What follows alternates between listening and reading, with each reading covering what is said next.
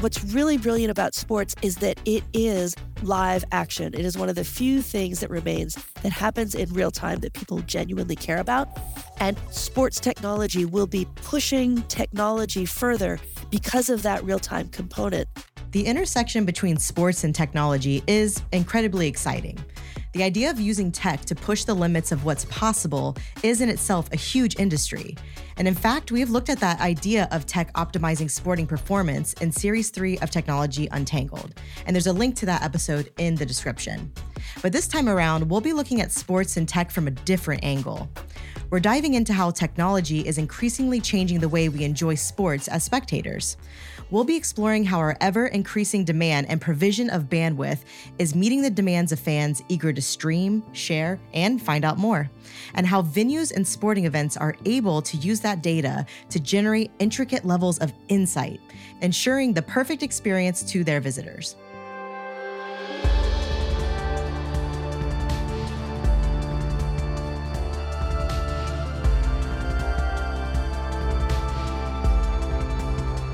You're listening to Technology Untangled, a show which looks at the rapid evolution of technology and unravels the way it's changing our world. We're your hosts, Michael Bird and Aubrey Lovell. Sports is, it won't surprise you to hear, a huge industry. According to market research firm Statista, in 2022, the global sporting industry's revenue amounted to $487 billion US. That is a phenomenal amount of money. And where there's a lot of money, there's a lot of innovation. A big part of that is around ensuring the best possible experience to ticket holders and spectators. After all, happy customers inevitably means more ticket sales, which means more revenue, which means more money to invest elsewhere. And in the 2020s, a positive fan experience means one thing: great connectivity. And it's not just for sharing photos. So my name's Simon Wilson. I'm the CTO for Aruba here in the UK and Ireland. HPE Aruba Networking, so we are the networking division of Hewlett Packard Enterprise. And our specialist technology is Wi-Fi, it's wired switching, the security that surrounds that, and the management platforms that we use to deploy and identify challenges that might occur inside the technology. The demand for robust, secure and performant connectivity for a wider range of applications and devices is absolutely critical. We now have a very powerful computer in our pockets wherever we go. It's how we consume content and communicate with the world. And people want to do that when they visit a sporting event. You know, they want to take pictures and send those back to their friends and family. They want to find out where their friends and family are on a venue, if it's a large venue, to meet up. They're increasingly being asked to use it to even enter the venue as ticketing. And of course, in the last few years, we've seen a lot of venues are completely cashless. So, you know, not only can you not get into the venue if you can't get your ticket scanned, but you can't buy anything either, you know, and they are very keen that when you're in a venue that you spend as much money as possible. You know, they want you to buy the food, they want you to buy the merchandise, you know, the programs, everything else. And then you think about the increased demand from the spectators themselves. I mean, literally just recently, you saw a major cell phone manufacturer announce a new model that had a 48 megapixel camera.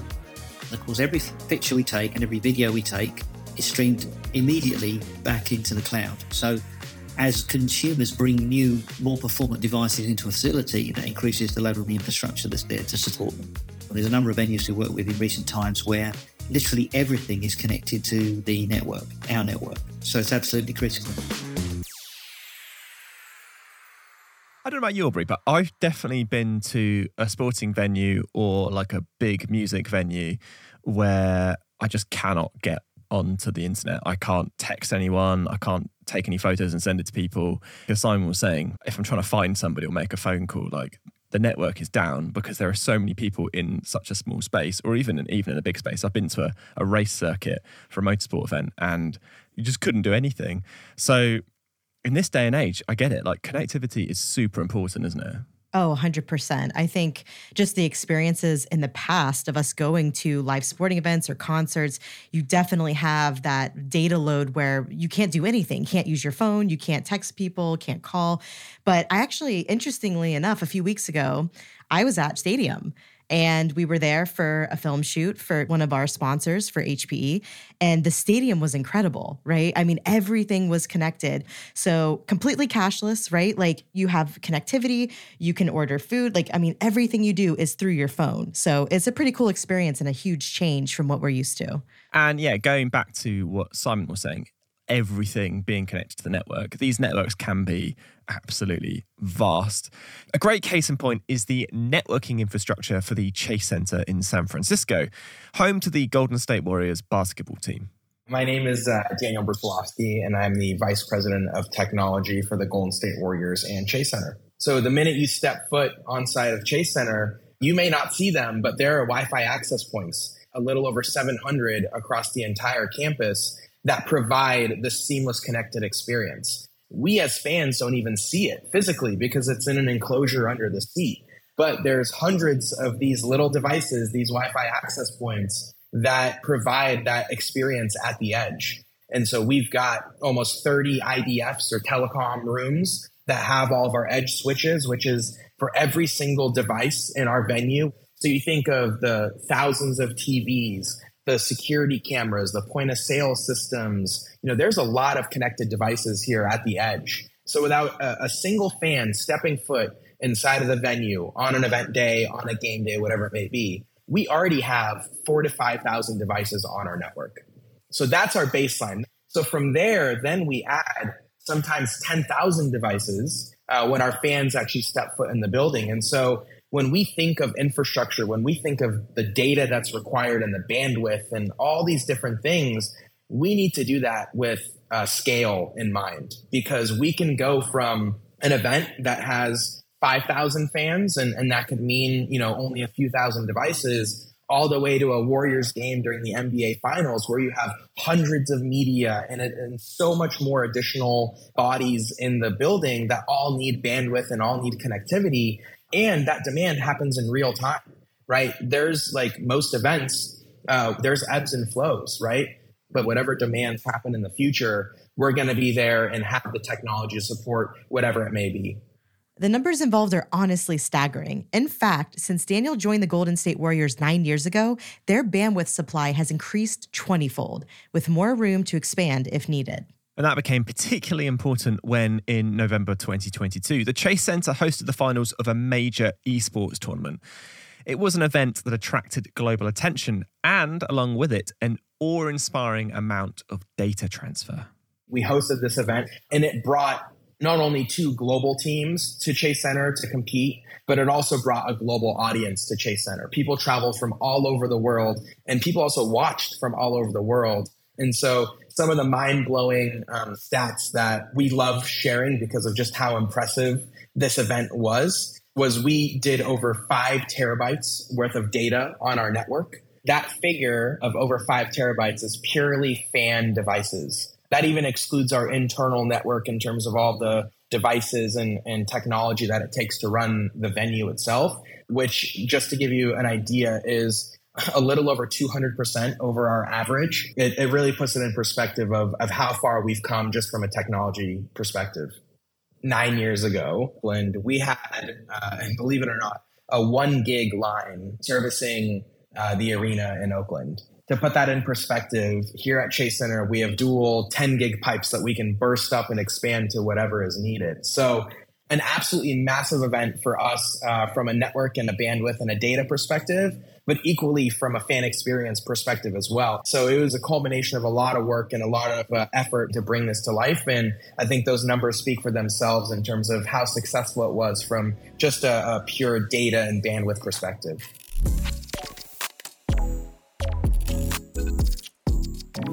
So you've got tens of thousands of fans with tens of thousands more devices potentially streaming terabytes of data. But that's the people who have bought tickets, travelled to the venue and taken a seat. Millions more are watching at home. And that in itself presents a challenge and an opportunity, right? Because that's a huge number of people who could potentially be at the arena spending their money while experiencing the thrill of live sports. And the challenge is that even for those who could travel, in some cases, you get a better viewing experience at home on TV with the analytics and the commentary to enrich the experience. But the opportunity is that with increasing bandwidth to play with, a lot of that at-home experience can be bought into the venue. Here's Simon Wilson. We're now starting to see a lot more live video and instant replays available because the venues that you go to and the events that you go to see are very conscious that the TV product now is very advanced, right?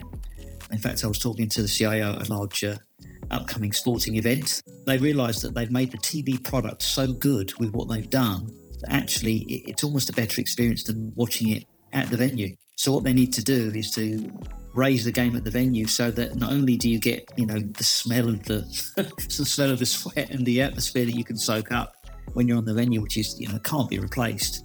But that's then augmented with technology that lets you understand what the scores are in real time. Maybe it's a game you're not watching right now. If it's a sport where players are moving around a facility, where are your favourite players right now? And if you can see someone up ahead, who is that that's playing right now? I'm probably giving away what type of sport it is by saying this. But the goal is absolutely to increase the experience for those at the venue. So they have to up their game. They're delivering more technology, more application-based technologies, and finding more ways to give an even better experience for those on the course. Simon is talking about golf, in particular the Ryder Cup Europe, one of the most prestigious golfing tournaments in the world. And it's an arena where connectivity is absolutely key, not just for access to the internet, and not even just for fan engagement, but to ensure the smooth operation of an entire event. After all, golf courses are absolutely enormous. You can't just shout from one end to the other if you need something. In fact, if you did that when someone was going for a particularly challenging putt, you'd probably get a nudge in the ribs. Michael Cole is the Chief Technology Officer for the European Tour Group, which includes both the DP World Tour and Ryder Cup Europe. I would argue that one of the more challenging places to watch golf is actually at a tournament itself. We have 18 holes, that's 18 fields of play. It is virtually impossible to be on every hole at any one time. We're not two teams, apart from the Ryder Cup, but we're up to 156 players. We don't play for 80 or 90 minutes, we play for 4 days. And to add to that, typically we can change the format as well. We have what we call stroke play. The Ryder Cup is match play format. So that brings a vast amount of complexity with it. And by contrast, arguably the best place to watch golf historically has been the TV in the armchair. And the TV directors and producers are doing all the hard work in terms of creating a single pane of vision, if you like, to watch that product. And it is truly a spectacular experience today. For the on-course spectator, it's very different because of that complexity. One of the big challenges we have, and a key focus for us, absolutely, is how we bridge that gap between the armchair fan and the on-course spectator. And that is fundamentally, I believe, the role that technology can play and is probably seeing the greatest changes, certainly of the last couple of years. We will also be using key insights to provide live commentary for the on-course spectator.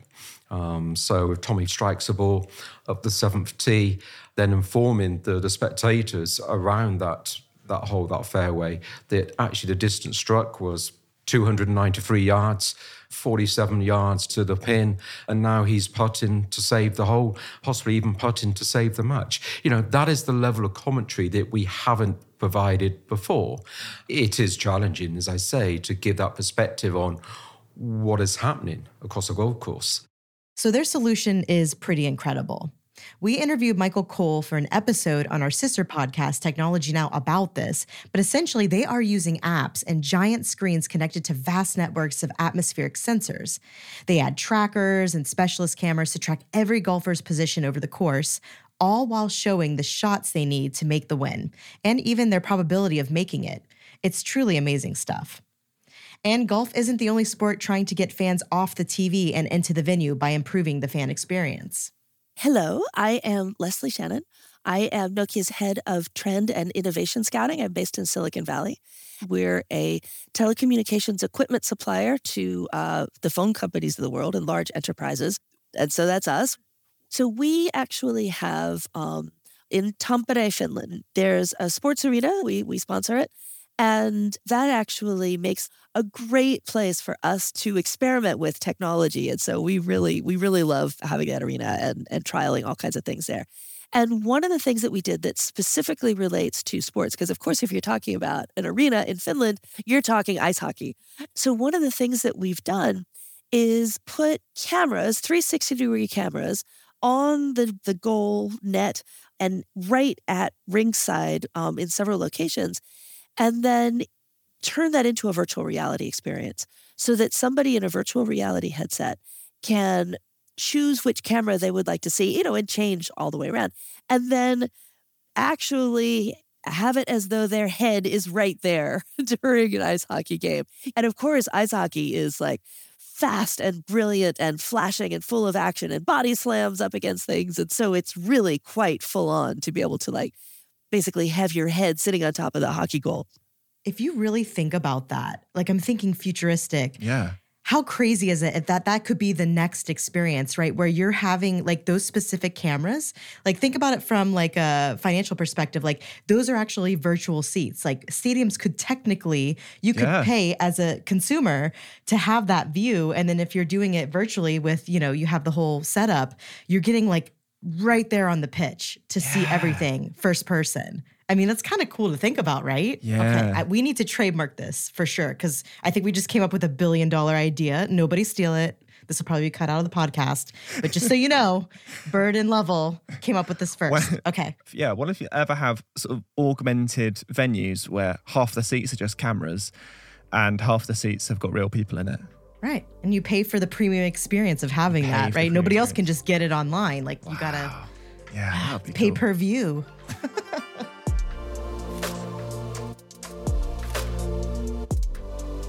And it's not just ice hockey. One of Leslie's favorite examples of fan experience technology in action is in the US, where one baseball team is pioneering augmented reality to showcase the statistics of players on the field.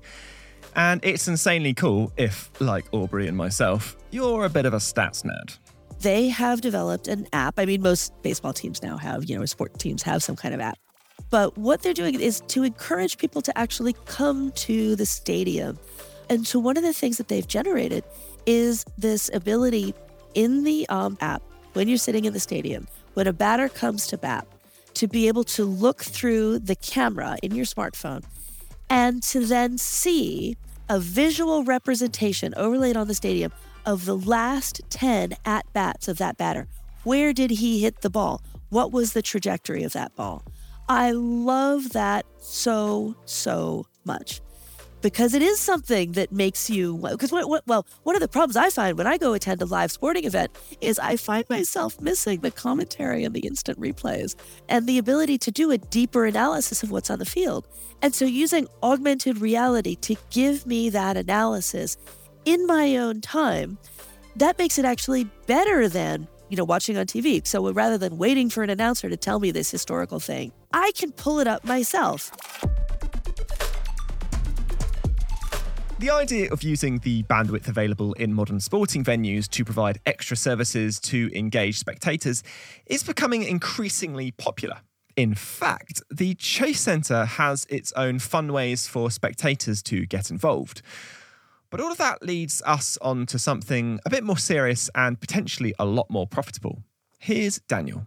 I'll give a great example, something that I love. It's one of my favorite in-game activations that we do, which is the HPE Fan Cam, which is when our fans during a timeout or a quarter break can scan a QR code. It opens on their device, a live video feed from their device. And then we moderate that feed and put it on the video board. And we have the largest indoor scoreboard for a venue in North America. So you can imagine the level of excitement when someone sees themselves live on the scoreboard.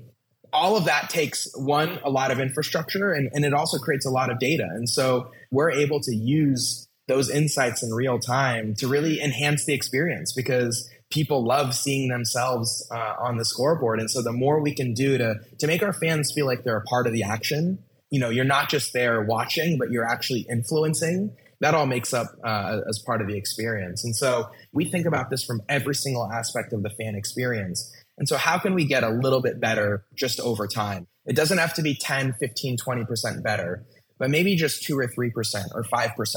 How can we be a little bit better in terms of delivering an exceptional fan experience, or delivering a better experience for our partners, or for our F&B, or for retail, or for parking, or whatever it may be? That data is what helps us think through this really strategically and turn those data into actionable insights. It could be as simple as, how we set up line queuing, because we saw from one event that lines got a little bit longer than we expected in one area. And so we needed to just move some things around, to, things like optimizing our food and beverage pickup process, right?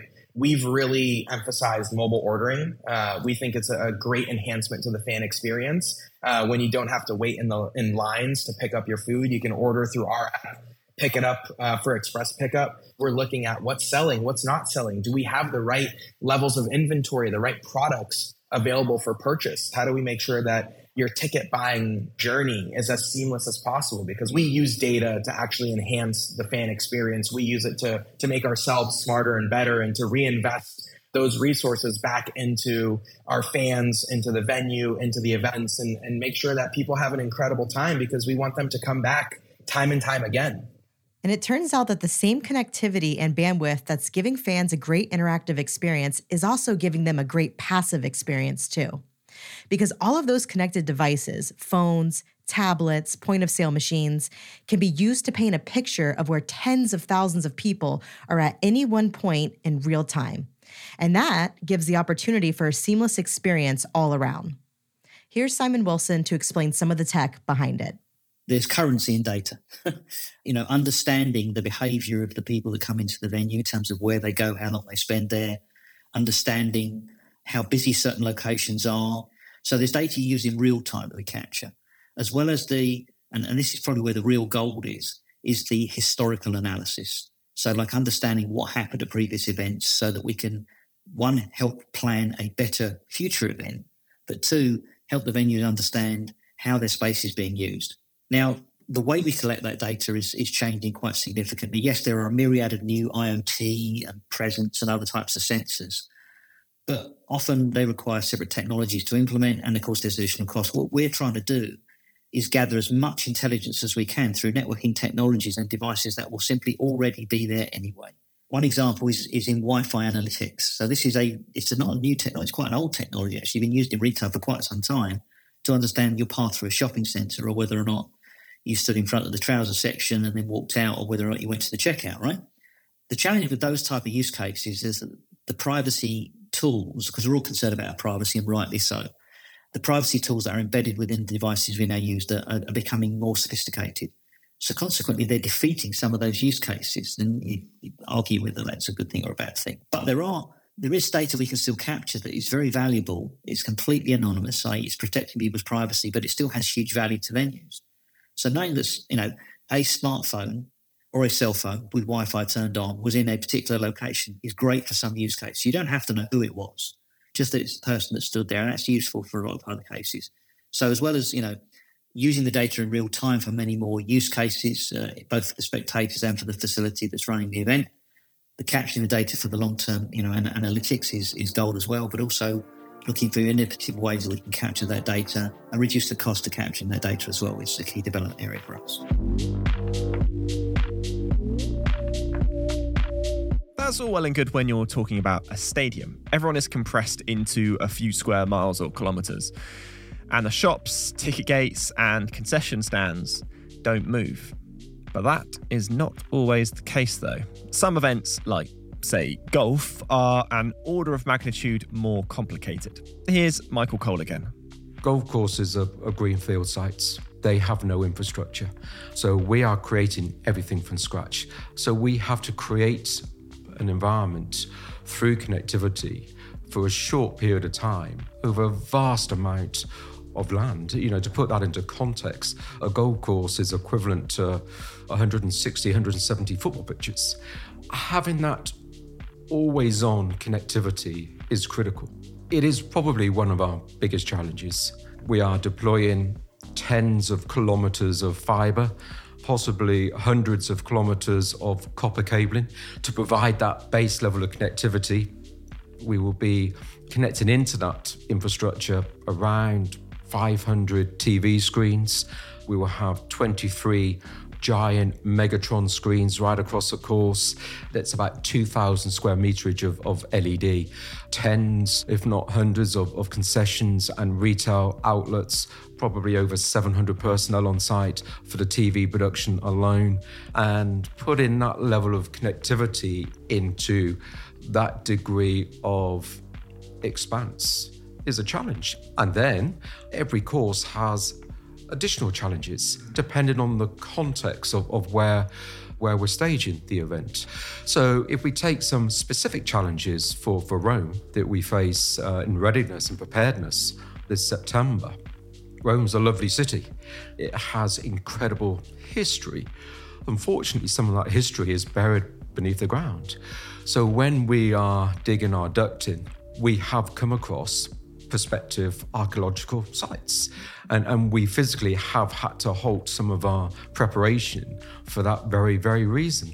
So we have to infill with other capabilities and technologies. And this Ryder Cup will be no different. We will be using LTE, we will be using satellites. But one of the things I'm really, really excited about is being able to use a new capability within the HPE Aruba family, and that is 5G, and creating a private 5G infrastructure. 5G is a big part of the solution when you're talking about outside spaces. So much so, it's a field, pun intended, that HPE Aruba Networking are investing heavily into. Here's Simon.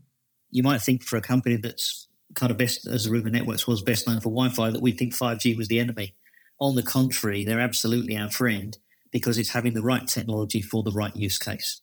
The temporary sporting events, they have to deploy a lot of stuff. So if we can reduce the amount of fiber and connectivity we need by using other technology like 5G as a part of the offering, I think that's not only reduces the cost for deployment, less time, less manpower, less fiber you have to buy, but it's also, more eco-friendly, right? It's more sustainable to not have stuff you're throwing away at the end of an event. So that's a huge benefit for us. And I think probably what attracted us to, and what you're talking about is our acquisition of a company called Athernet, the private 5G there. So what really attracted us to Athernet was the compactness and the portability of some of their solutions. So, we're about to deploy what they call a tactical cube. So it's essentially a box on wheels, and that's got everything you need to deploy a private 5G implementation apart from the antenna, which you stick up on the roof. So we're going to deploy that to extend the reach of the network at a location we're working on, and also as a proof of concept for some other use cases that we believe are going to be very valuable in the future. Leslie Shannon agrees that when it comes to secure, reliable data transmission over long ranges, mobile networking is the way forward, and the tech is already stepping up to the next generation to take in our ever-increasing demand for bandwidth. If you're in a situation where you cannot run a cable to a camera, but you want to have broadcast quality, then, high definition connected to 5G, that's how you got to wire up that camera. So the specs for 5G were actually set in the late aughts. The big surprise then was suddenly there was all this traffic streaming over mobile phones that we had not expected at all. And we're like, we have to be able to deal with video streaming. And so 5G is crafted to deal with that. So 5G has a massive downlink, which is the pipe coming down to you, and a very small uplink, which is the pipe coming from you.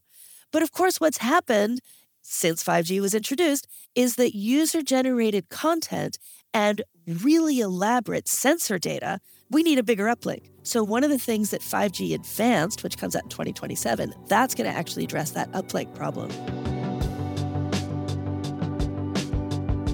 When great connectivity works, though, it really works. What Michael Cole and the team at Ryder Cup Europe have managed to achieve with good data, solid insight, and an awful lot of technical expertise around networking is something very, very special. Data has to be turned into insight, and insight has to become intelligence. And that's really the underlying principle to which we now work. It's about the intelligent course, not necessarily just the connected course. I guess the best analogy that I can give is we've built large towns for many years. Every time we host a tournament, every time we host a Ryder Cup, we are building an athlete's village, we are creating grandstands, we're generating hospitality structures. But technology now underpinning a major sporting event like the Ryder Cup has become so pivotal that technology is now a key consideration. So we no longer build large towns, we build smart cities. It's about monitoring crowds, tracking crowds, understanding their behaviors. We have typically 500 buggies at the Ryder Cup in September. Now, ironically, buggies do disappear, and we'd like to know where they are. So tracking those buggies, understanding the speed, who's driving them, battery utilizations is critical in terms of efficiency of managing these major events. We're going to have weather sensors around all of the holes. Now, these weather sensors are monitoring up to 15 elements of data, weather data, every 3 seconds and pumping it out. Moisture in the air, wind direction, wind speed, threat of lightning. This is all critical information and insight that can feed both the commentary teams, the broadcast teams, but also the betting, the gaming communities as well. One of the biggest risks in golf is a head strike. And if the wind changes direction quite suddenly, you may have a situation whereby balls are now becoming quite wayward. So if we can now plot each of those ball strikes off the tee boxes in real time, and we're now tracking the spectators, then we can now administer our health and safety policy and actually instruct our champ managers to then move the rope lines back to mitigate any risk of a ball strike. But how about the data generated by, well, the sports people themselves, or at least in the case of motor racing, their cars? Okay, so this is a little bit of a segue, but a few months ago, I had the opportunity to interview Harry Richards, commercial director of the Formula E team Maserati MSG Racing. He had some great insights on how the team make use of reliable and high bandwidth connectivity to transfer and analyse enormous amounts of data on race weekends between the track, wherever that may be, and their data centre and engineering HQ in Monaco. Over to Harry. Yeah, data is critical. When we look at these cars up and down the grid, there aren't huge differences in terms of the hardware itself. So what we have to do is look for those marginal gains away from the hardware and in the software that we produce when it comes to energy management, when it comes to strategy. So data is integral in all of this. And through our relationship with Hewlett-Packard Enterprise, it allows us to analyze huge amounts of data in real time. And this is critical because on a race day, we don't have huge amounts of time between sessions to make changes. So we have to have analyzed that data, understood it, and understood how we improve performance by the time the drivers get out the car, because we've got 45 minutes to make those setup changes and understand how we're going to improve on the next session. So yeah, from a performance standpoint, I think it's the single biggest factor in setting ourselves apart from the competition. From a commercial standpoint, for me, it's definitely playing a bigger and bigger part in every conversation I have. What's become clear is that data is increasingly becoming an integral part of live sporting events. Whether it's being used for broadcasting to the world, to track and steer crowds, or just make sure they are having the best possible time. The way we use data and the insight we can gain from it is key, and that's something that all organizations can learn from. So, where next in the coming years? Well, we've got a trend spotter on the podcast, so let's have Leslie Shannon see us out. So I see greater participation in terms of knowledge and an ability to interact with the peripheral things, but I also see greater participation with the fans among themselves, creating the community. anything that we see happening socially enabled by technology in other places, I think it's all being enabled to come into the sports arena. Participation, interaction. One of the things that we really see with particularly younger users of all technologies is they've come from a life of gaming. They want to be participants in this. And so using the technology to make it more participatory, whether it's, in terms of winning prizes or things like that, just integrating the fans with the game. That's actually where, again, I'm using very vague terms here, but that seems to be the trend. And I think we're going to see more and more of that. And if you've got good ideas, rush out and patent them and then tell other people about them, because this is absolutely a time for patenting.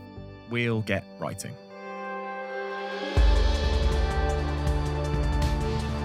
You've been listening to Technology Untangled. We've been your hosts, Michael Bird and Aubrey Lovell, and a huge thanks to Simon Wilson, Leslie Shannon, Daniel Brusilovsky, Michael Cole, and Harry Richards. You can find more information on today's episode in the show notes. This is the 8th episode in the 4th series of Technology Untangled, and next time we're exploring the past, present, and future of data storage. Do make sure you subscribe on your podcast app of choice so you don't miss out, and to check out the last 3 series. This episode was produced by Sam Data-Paulin and Zoe Anderson, with production support from Harry Morton, Alicia Kempson, Allison Paisley, Alyssa Mitri, Camilla Patel, Alex Podmore, and Chloe Sewell. Special thanks to our social editorial team, Rebecca Wissinger, Judy Ann Goldman, Katie Guarino, and our social media designers are Alejandra Garcia, Carlos Alberto Suarez, and Embar Maldonado. Technology Untangled is a Lower Street production for Hewlett-Packard Enterprise.